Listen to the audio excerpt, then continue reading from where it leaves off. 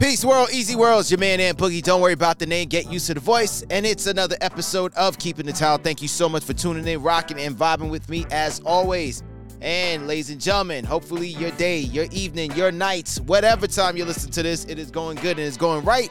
But if it's not, don't worry. We're going to work it out on today. It's a new time. It's a new opportunity. And your boy got a new guest with him. Folks, we are in the sparring gym.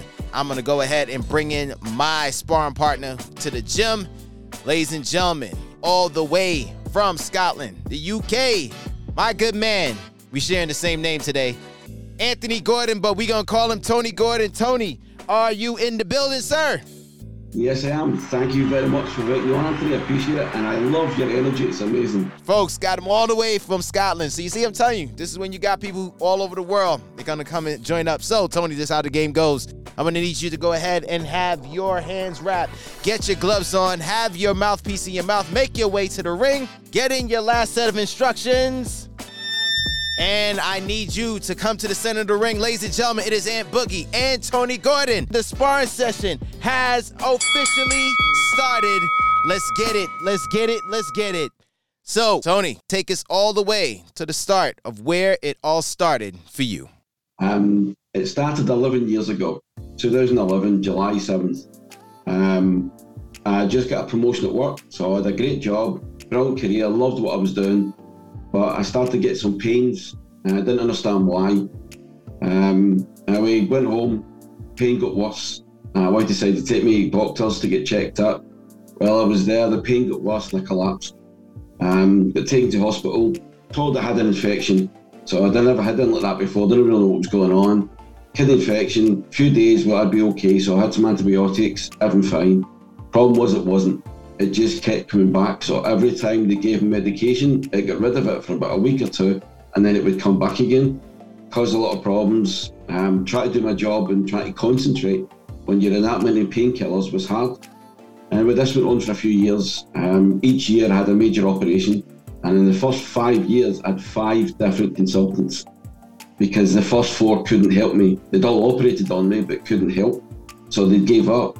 The problem was that they couldn't find what was causing all the infections. They tell me there's something there, but they can't find it.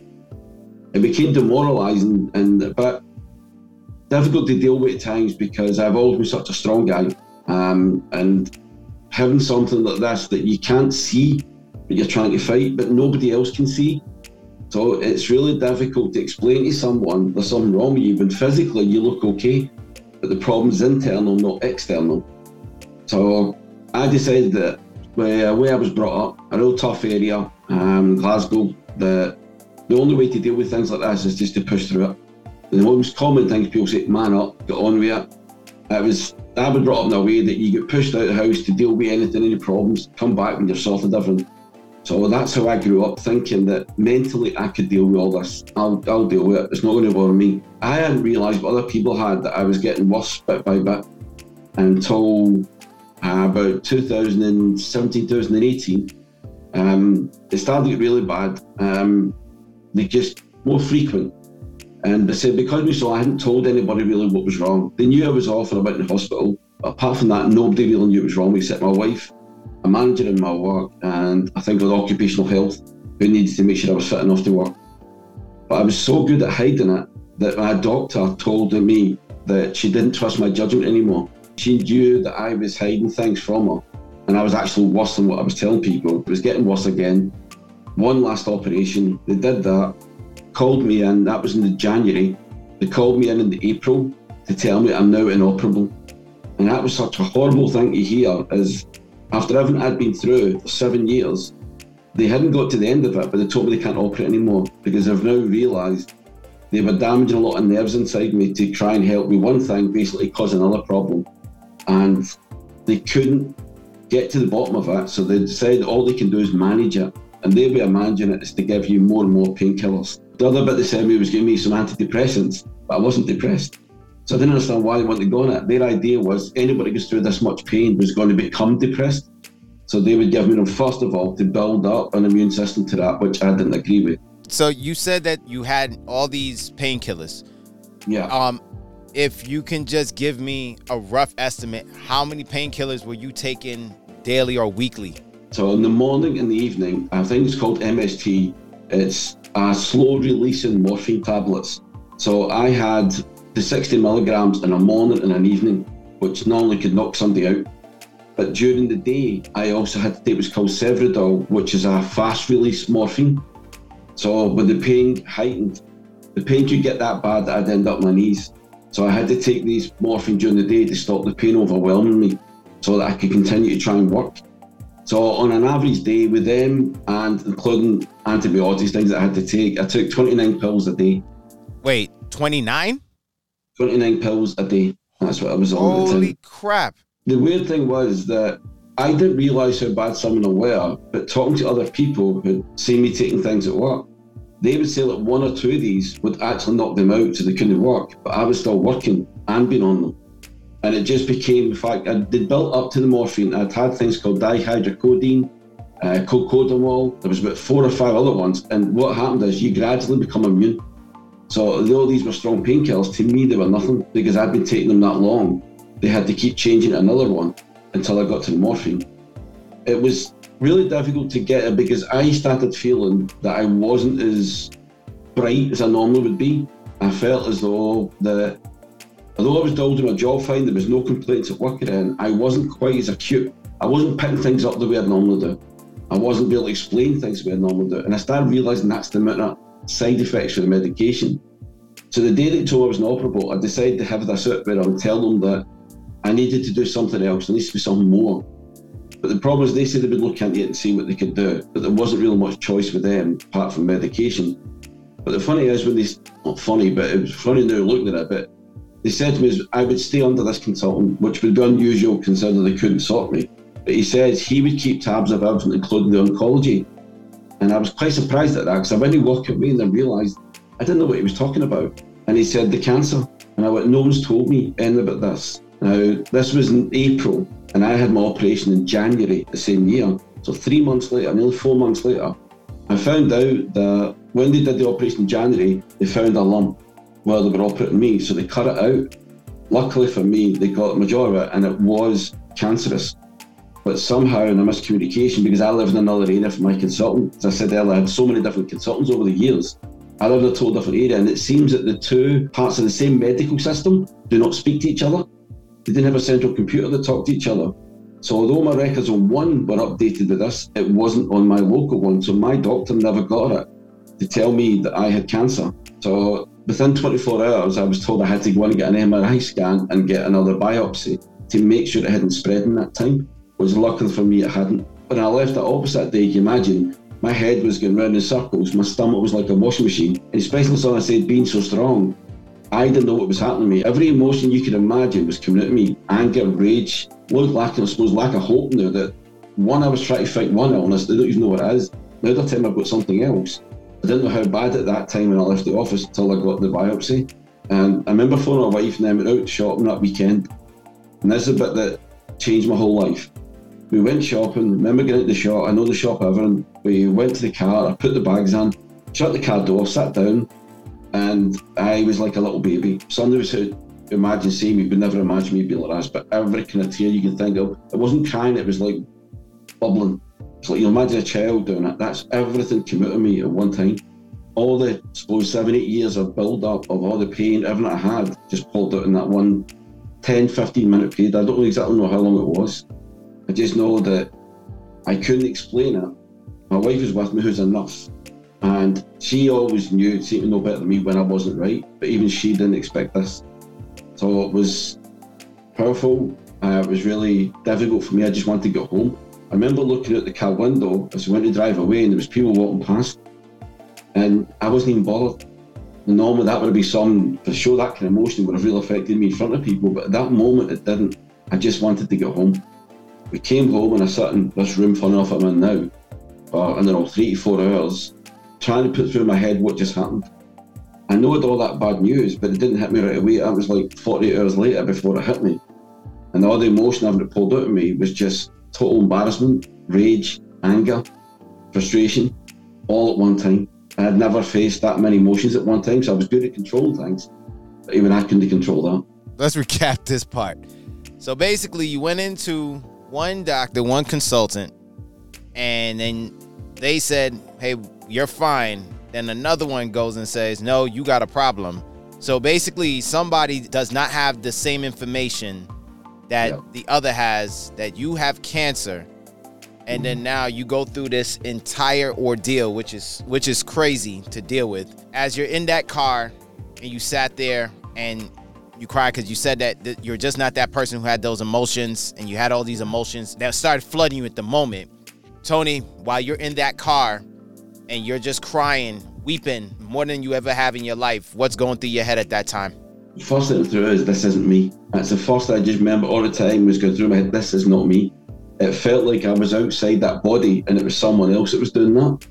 It just felt like I was two different halves at the one time. There was one part of my mind saying, this isn't right, I shouldn't be like this. And the other part was just full emotion. It was just total emotions pouring out. I think the embarrassment side of it wasn't because there was people walking by or anything, it's because my wife's never seen me like that. She's never seen that side of me. I felt was so weak. I felt it was so vulnerable. They couldn't control himself. It was difficult to face that. Still is now. To talk about it and put yourself back in that position is still not easy for me, because I said people that knew me could never imagine that happening to me. Right. I don't show my emotion very often. I'm very good at that, actually. I think the embarrassment, yeah, but then the anger hit in. That's why I wanted to go home. I was really, really angry. What were you angry at? First, I thought it was the doctors, and I realised it wasn't. It was me. I was really angry with myself for letting that happen to me. I was angry because, I said to you earlier, I was brought up in such a way that you didn't let emotions or feelings get to you. You learned how to deal with them, but you didn't. You think all your life you're dealing with them, but all you're doing is suppressing them. You keep them inside so nobody else sees them.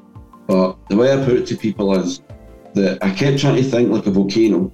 It lies dormant for so long, and then all of a sudden it just bursts. And when you watch a volcano when it goes, it's like a little bit at first, and suddenly everything just pulls out. It never seems to go with little dribbles. It is an explosion.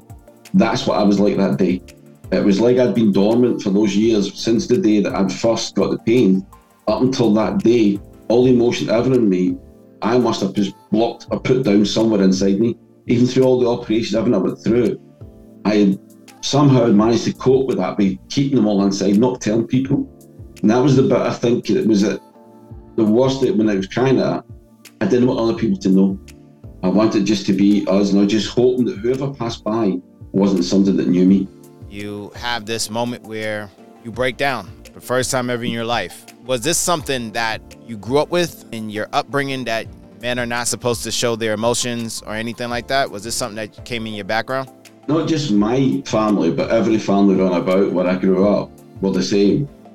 The males, they just didn't talk about things like that. My parents, you look at my dad, I never ever saw my dad cry. I'd never seen my dad show. Only emotion I ever saw my dad show was rage. It's the only thing I'd ever seen him in my life growing up was rage. He would show that if something wasn't right, or like for him, if he couldn't get something done or that, he'd be angry about it. Or I remember saying when I was young, coming home, and I had a cut. I remember my lip was cut, I think my nose was cut. And I came out, I was about 7, 8 years old, something like that. I remember coming home to the house, and he stopped me coming in and said, what happened to you? And I said, there was 4 guys jumped me out of school. And he went, what happened to them? I went, I don't know, they're probably down the hill. So he sent me back to go and get them for what they'd done to me, and come back once I'd done that. So I went actually around the corner, realised there's no way I was going back down to get another beating like that again. So I punched the wall as hard as I could, so my hand was all cut as if I'd hit someone. Put another wee mark or two in my face. I was hitting my face so it went red, as if I took a couple of blows, but nothing major. Went back, shut the door again, he opened the door up. I just put my shoulders up, head up, walked by, I got them on him, and I walked in. So I made sure he could see my hand when I walked in. I just went into the house and went in to go and get cleaned up. He never spoke to it, he didn't say anything. And that went on for 20 odd years. He never talked to me about that. And then when we were talking about what's happened to me now and everything, and I said to him, well, you made me this way because you put all these rules in my head that I can't talk about things. I have to be strong, I have to look after the family, I have to be around for everybody else. And I told him about that story. And he went, but you went out and hit a wall. I went, how did you know that? He went, because the stones were still in your hand when you came in, but you needed to learn a lesson. And it's that life isn't easy, and life will knock you down. But it wasn't about going back and doing anything. It was the fact that you had the guts to turn around and go back, even if you didn't go there. So that was the way I was brought up, to have that mentality to face anything. No matter how frightened you were, as long as you could face it, then you would accept it. You're in the house, it's you and your wife. What was home life like now, after the breakdown, after the diagnosis? What was the whole atmosphere like between you and your wife? I can't say anything different from her side, except she was a total rock. I kept thinking it's hard enough for her doing the job she does. She's a nurse and she deals with palliative patients. That's people who are end of life. She's there to help them, to ease them until when they come home at hospital, basically to die. So it's her life, and that job is so stressful. But it's a vocation to her, it's not a job. She loves what she does and she loves helping them. But she was having to deal with me up to that point for, 7 years. Coming home for a job, going to hospitals every night to visit me, 5-6 times a year. She was always there no matter what. When I came out of the hospital, she wanted to tell me I'm not fit enough to go back to work. I did not want to go back. She was always there for me. She still is all the time. She could recognise better than me when I wasn't right. She'd know before I even knew that something was wrong. She could tell. She started selling signs and looking at me. She never really said about it, but the thing that day, I think, was that she was happy that I let it out rather than building it up, because it was bothering her that I wasn't talking about it, even to her. I wasn't talking enough. I would tell her I wasn't right, but what I didn't realise was that I was snapping a lot. So she'd say something to me and I'd bite back because of the pain, because of the discomfort, because everything that was happening. I would argue and bite at her and I never even knew I was doing it. And I actually thought it was her. I'm thinking she had no time or she'd just get sick of this, so I would bite worse, and I went and was sitting talking about it, and I never realised I was doing that to her. I never realised that had been building up until that day. That day, she knew it was coming eventually, just didn't know when or where it was going to happen, but she knew I couldn't. There's no way that any human being could cope with what I was going through. You can always say, people say grateful for somebody else in your life, but I wouldn't be here now if it wasn't for her. Because there was a few times during this I would have gave up with the amount of pain I was in. I just didn't want to be here. But she always keeps me going, and she still does. Knowing I've got to face this the rest of my life. Every 3 months, I have to be tested again to see if the cancer has spread. And for those 3 months in between, I don't really worry about it. I don't think about it, because there's nothing I can do about it. But this week, I've got to be tested again. So I get a blood test done and it's sent away. And if it comes back with certain little markers on it, then they know the cancer has spread. Then I need to go biopsies again and MRI scans. I've not had one for over a year, so I've been quite lucky. I've just went over a year for the first time in 11 years that I've not been in hospital. Oh, wow. I had an operation last year. It's a big celebratory for me for us to get this far.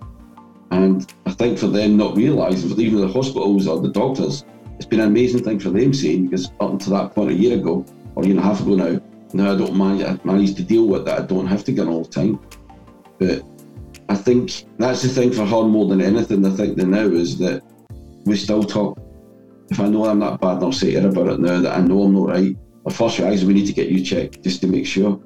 But she does the blood test and everything for me now, so that I don't have, because it used to be awkward having to get in the surgery, and you worry more when you do that. But I know she takes the blood, it's sent away, and I've just got to wait and it coming back. And it's those few days are the difficult time, and I know it's probably harder for her than it is for me, because she's that worried about it. I don't really think about it until I know it's coming back, or until I know the date's due back, and then I've got to phone to get it checked.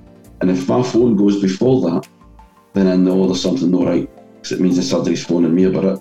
Then they're not phone to tell me everything's okay. Just the everyday workings and machinations of life. Just you doing simple tasks, just trying to do anything around the house and even outside of the house. What was that like?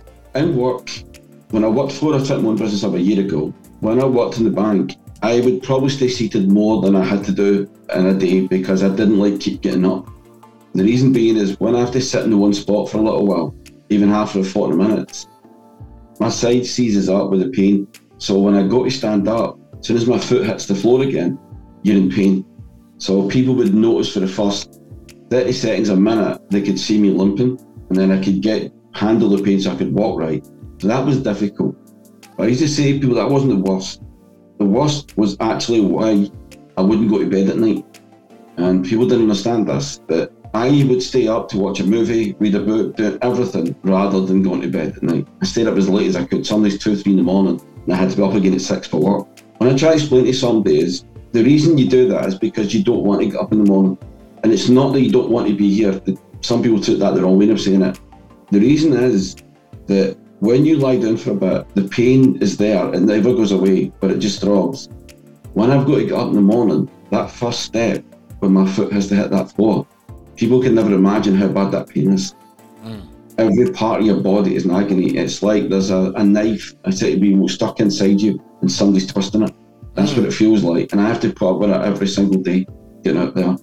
And that's why for a long time, that was the hardest thing that I had, is I tried to get me go. I wouldn't go to bed early because I knew that the longer I could make it last, I kept thinking I wouldn't have to get up in the morning or go up later, but I still had to get up.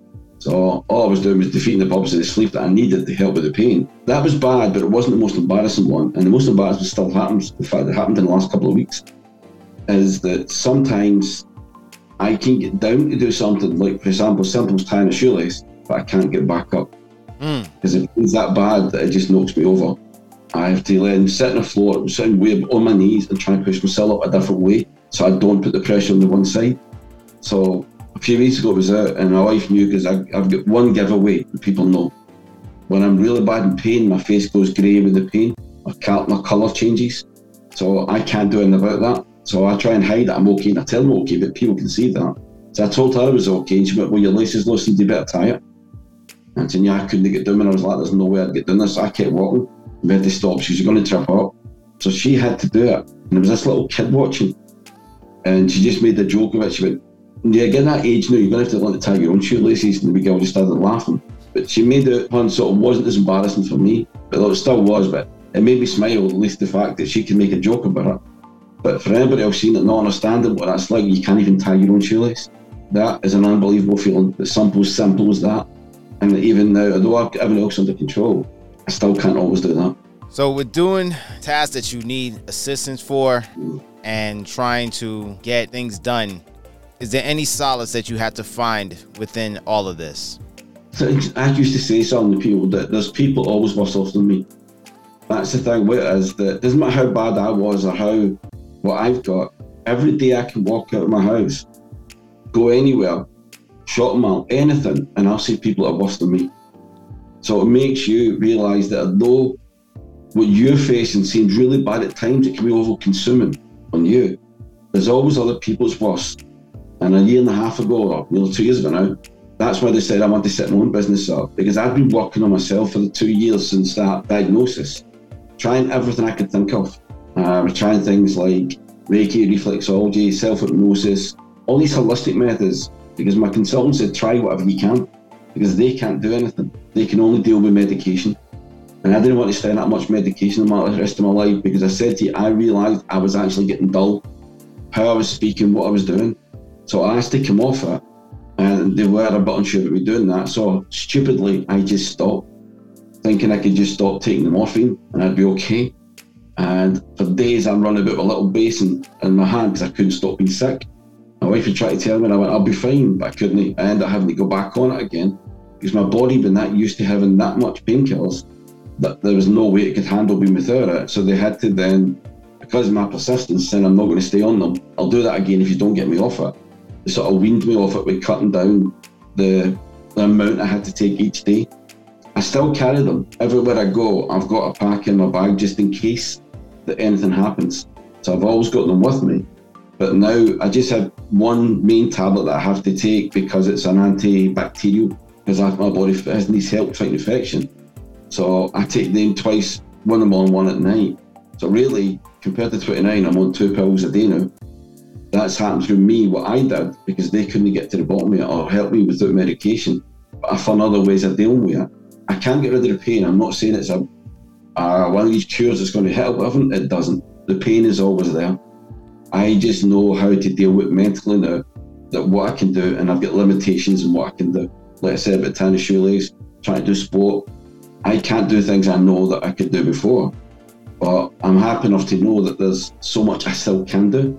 I just have to limit myself on what they are. And coming from over 20 pills to now just taking 2 at the moment, that's not bad at all. That's a very good thing. But I can only imagine when you're taking that many, the effect it has on the body. And as you said, that I can only imagine the tiredness, the dullness and all the stuff that you're feeling, I can only imagine that, because even when I see the elderly, how many pills they gotta take in one day, and I'm like, geez, this is for what now? I can only imagine with you doing that.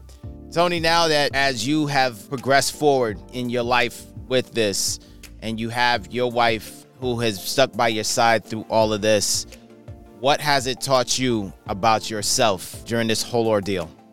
I said a lot of it that I thought was I was getting through a lot of this was pride. The pride that I wouldn't let this beat me. The pride that I've always had, that I still wanted to maintain my own dignity and be able to do things for myself. And my wife told me that it's also my biggest downfall. It's my biggest weakness is my pride, because that's what stopped me asking for help for all those years when I really needed that, was pride. It was the pride that I thought was a strength in me. I thought it was the strength in me. I did a wee exercise thing on values and beliefs, and that was the top thing that always came out for me, was how proud I am of what I do. Everything I do in life, I've always tried to do the best I can be, and I was always proud of that.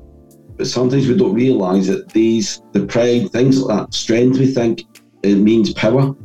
Strength doesn't always mean that. Strength is being able to face whatever you've got and move on from it. It doesn't matter what it is you suffer from, that's the strength. So in some ways, yeah, I had a strength to be able to do that, but I also had things that were causing weakness, causing problems for me. I think that was the one aspect of it, but the one that got me the most was vulnerability. I said the other word that I made myself vulnerable. That's how I felt that day, by crying, by showing weakness. And I done a podcast on and it went out, and I did my story. Somebody asked me to put it out there so other people could hear. And I hated doing it.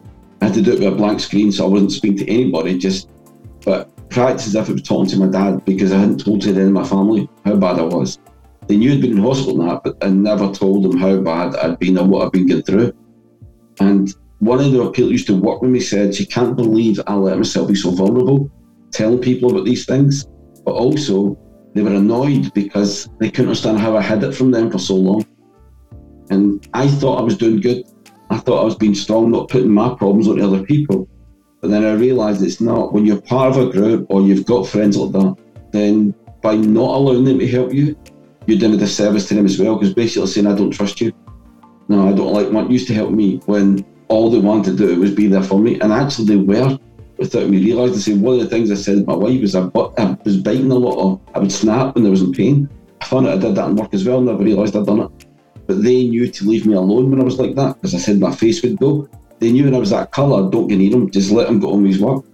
So they had been helping me all the time, and I never ever knew. But I never opened up to them, so they didn't realise what I was going through as bad. But then I realised when she said that day, I went, actually no, vulnerability is not a weakness, and it's not something you should worry about other people hearing. It's actually one of the biggest strengths that I've got. If I can make myself vulnerable, it's supposed to be, a lot of people call me the big man. I say I'm 6 feet tall, 15 stone. So if somebody's got a problem, they'll come to me, or the big man will deal with it.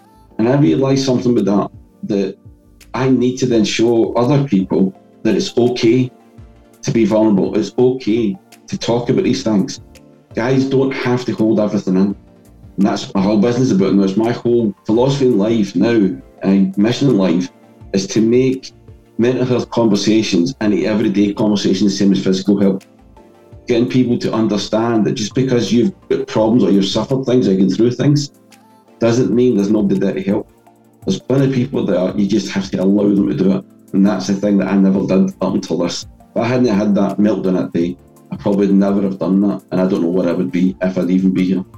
You have realized that this has opened up something else for you, being vulnerable.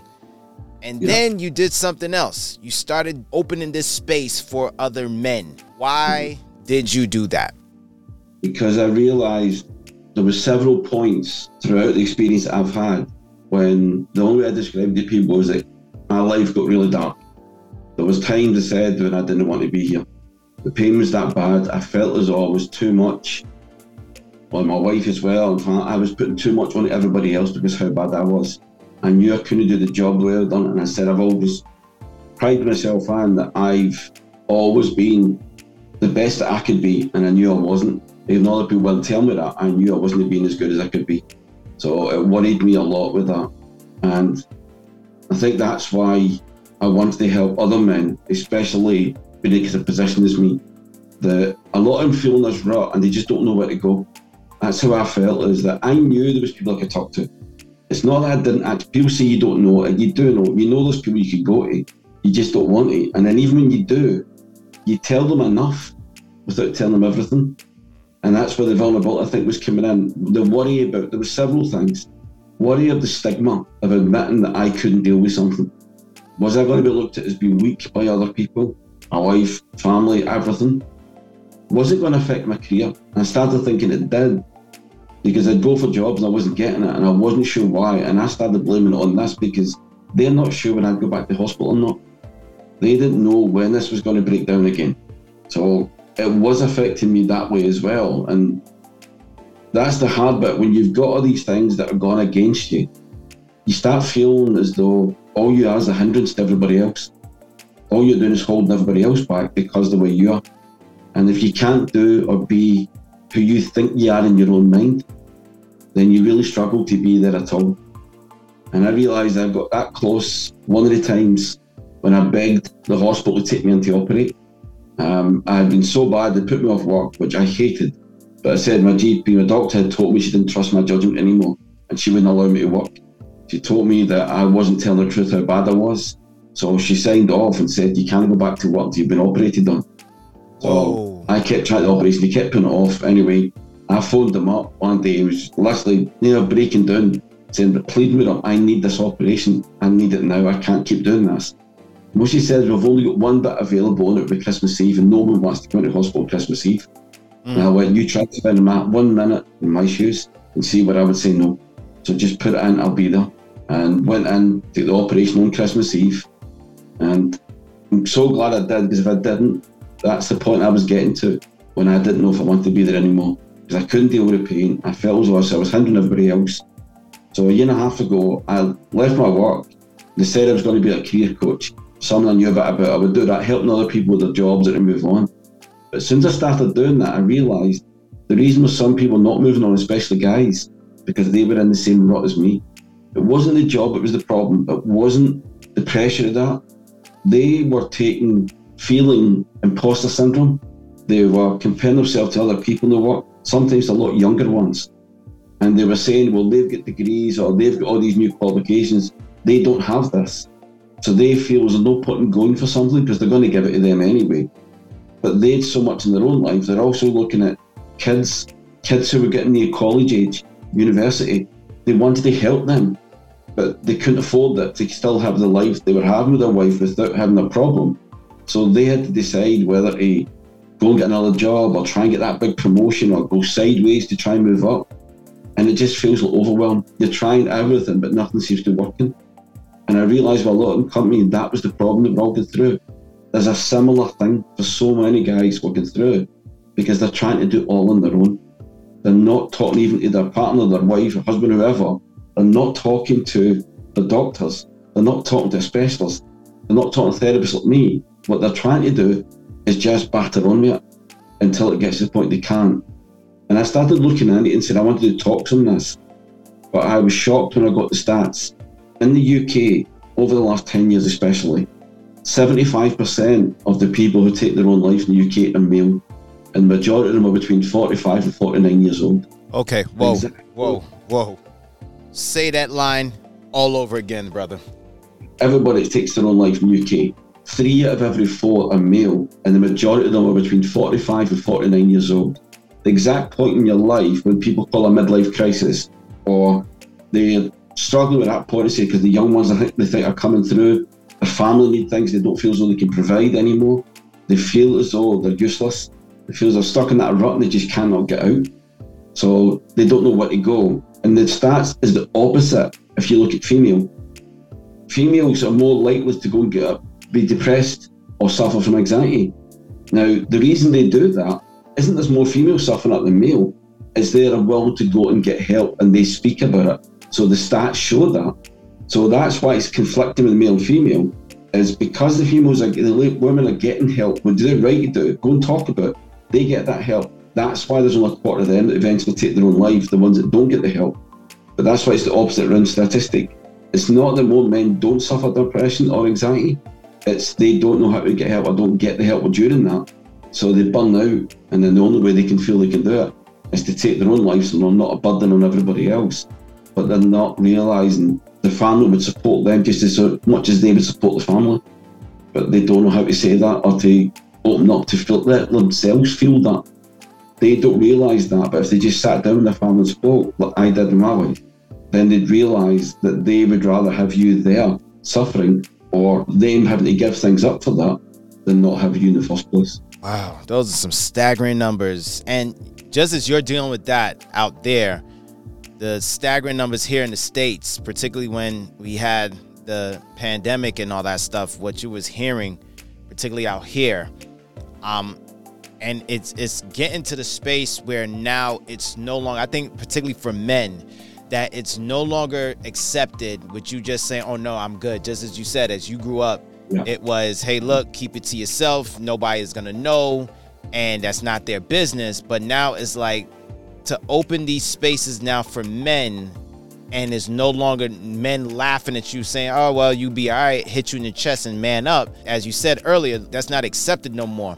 And I find this interesting with you, Anthony, that from this pain that you were dealing with and this pent-up emotion, pent-up everything that you've been holding back for years and years at a time, I remember when you said sometime that it's just like a kettle that you try to hold the mouth and cover it, eventually it's going to explode. And now to lead you into this space where you are helping other men, is this what you consider part of your life's purpose at the moment?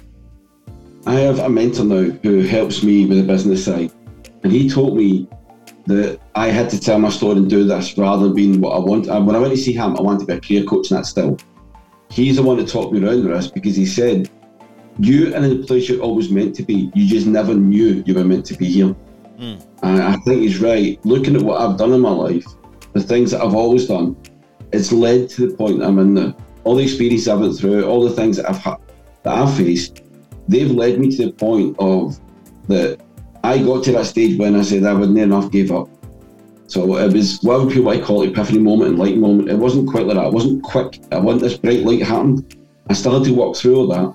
But as I was walking through it and helping myself, I started to realise that I was meeting other people with similar things, because when people heard me talking, I had some guys say, I know what that feels like. I went, well, if you spoke to anybody, well, no, they're like, I'll be okay though. But they were given a little bit of themselves to say that, but then if anybody else was around, they wouldn't have spoken about it. Because no, I'd been through it, would do it. And that's when I realised then is that the more people I can get out to, the more groups even that I can speak to, then hopefully the guys will see that it is okay for us to speak now, and either come and get me on a one-to-one basis, or if I can't help, I'll get somebody that I know. If there's somebody in the local area that they know they can go talk to, go and do that first of all. Go and have a chat with just to see, and maybe it just saves you becoming one of those statistics.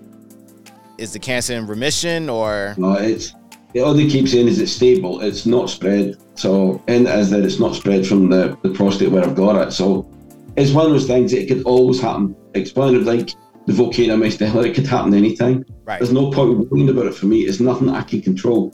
They can't give me anything to deal with it, what it is. So they've done all they can. It's now just wait and hope it never comes back. Or if it does, I'll just deal with it now if it does happen. Anthony 2.0 comes through, bringing out who he is and speaking and letting out his emotions, letting about how he feels. What has that done between you and your wife? Made us a lot closer. We always were close. People know our history. We've always been really close. I know that I would not be here if it wasn't for her. I can't put anything but stronger than that. That I would never be here if she wasn't there. I would never have made it through this if it wasn't for her. And I just want to have the lifestyle that I need to have now to help other people. Let that consume me, because I was getting a bit bad that I want to help that many people that, forgetting we still go to the time for us as well. So it's getting the balance with everything. And that's what I want other people to see, that we've come through so much. The thing is that for people to understand, this is not a medical cure. I'm not at the end of the journey of that. My journey is going to go for the rest of my life. I know that. I have to face that. That's it. That was the thing that I had to face the most and come to settle myself within myself, that I can't do anything about that fact. I can't heal myself. but I can stop it overpowering me and taking over my life. So that's what I do, and I have to work within limitations of that. That's what I want other people to realise. There's always an option. There's always things you can do. Yeah, you might never be able to do all the things you did before, but it'd be amazing to find the things you can do now. And you'll find, like I found with my wife, your partner, your husband, your wife, whoever it is, they will always be there for you. And that's the thing a lot of guys have got to realise. They'll always have someone in their corner. And if you think about it for that split second, what would it be like for them when you're not there? We always think we're doing the best for us by doing that. If people think they take their own life, it's because you don't want to believe them. But just imagine the hole you be leaving them with. And that's what people realise is get the help before it gets to that stage. Talk to someone, anyone. Listen to your show. Listen to people that's here. You're doing an amazing job, what you do with us, highlighting these things, bringing it out to people to let them see. And that's an amazing thing in itself. And that's all we need is more people to do this. Then more guys will open up and these statistics will fall.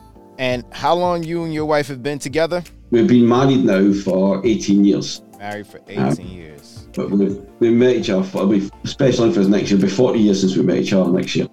Anthony Gordon, why do you keep your towel? It's hard when you got to do that about yourself and look at yourself like that, because as I said earlier, there's so many other people worse off than me, and I know that. I think for me, it's because having that realisation, and I think it was out of a Rocky film, it's something like that I've seen this before, about it doesn't matter how many times you get hit, it's how many times you come back and you keep moving forward. And I think that's the thing that people have given me, is that no matter what I've been through, somehow I've always managed to do that. Get back up, no matter how bad I've got, and keep moving forward. And if it wasn't for my wife, I said I wouldn't be able to do that. So we're more of a, not just a couple, a partnership, whatever you want to say it as well, but it's that strength that I get from her that drives me on to keep doing this. And that's why I should keep my tip, for her sake. Wow. So Anthony, before we hop out of here, if there's any last words you want to go ahead and let out to the world, my man, the floor is yours. Just one simple message on it. One, Anthony, please keep doing what you're doing. If you feel stuck, you feel in a rut, you feel anything, if you just want somebody to talk to right away, please contact me. If anybody wants and do any talks on suicide awareness and that, I'm happy to do that for the groups as well and help them. Just get the message out to people. There is things that we can do, and especially family members, friends, colleagues. You mentioned a good point earlier. It's not right anymore for people to just say man up and everything. But also it's not right if you ask someone, are they okay? And they say yeah. And you can see they're not. Ask them again, but just say, are you really okay? That's what you want to know. That second question, are you really okay? And you're more likely they'll open up then. So remember that if nothing else. If they just say yeah and you're not sure to somebody, don't leave it. Just say to them, are you really okay? And get them to open up. Anthony, I know you have all your information and everything, podcasts and all that, social media. Let's hear it, man. If you want to get in touch with me, if you want to email, it's Tony Gordon at changingyourmindlimited.com. It's Tony Gordon at changingyourmindlimited, limited is ltd.com. So you can get me there. So our website is changingyourmindlimited.com. And the podcast, if you want to listen to that, it's called Break Free from Your Monkey Mind. It's a Buddhist term. It means basically we want to get your mind to be quiet, stop all these irrational thoughts going through your head. Break free from your monkey mind. I like that. There it is. You have it right there. Mr. Gordon, thank you so much for joining me. And my good man, you have officially survived Boogie's Gym. This sparring session is now over. Thank you, Anthony. It is over. It is over. But yes, folks, thank you so much, Mr. Gordon. But ladies and gentlemen, with that being said, you heard what Anthony had went through and how he was able to go ahead and push his way through when he had to finally make himself vulnerable for something that he didn't do for a long time in his life. And now we're looking at a whole different version. Also, check out the podcast. I promise you want to check it out.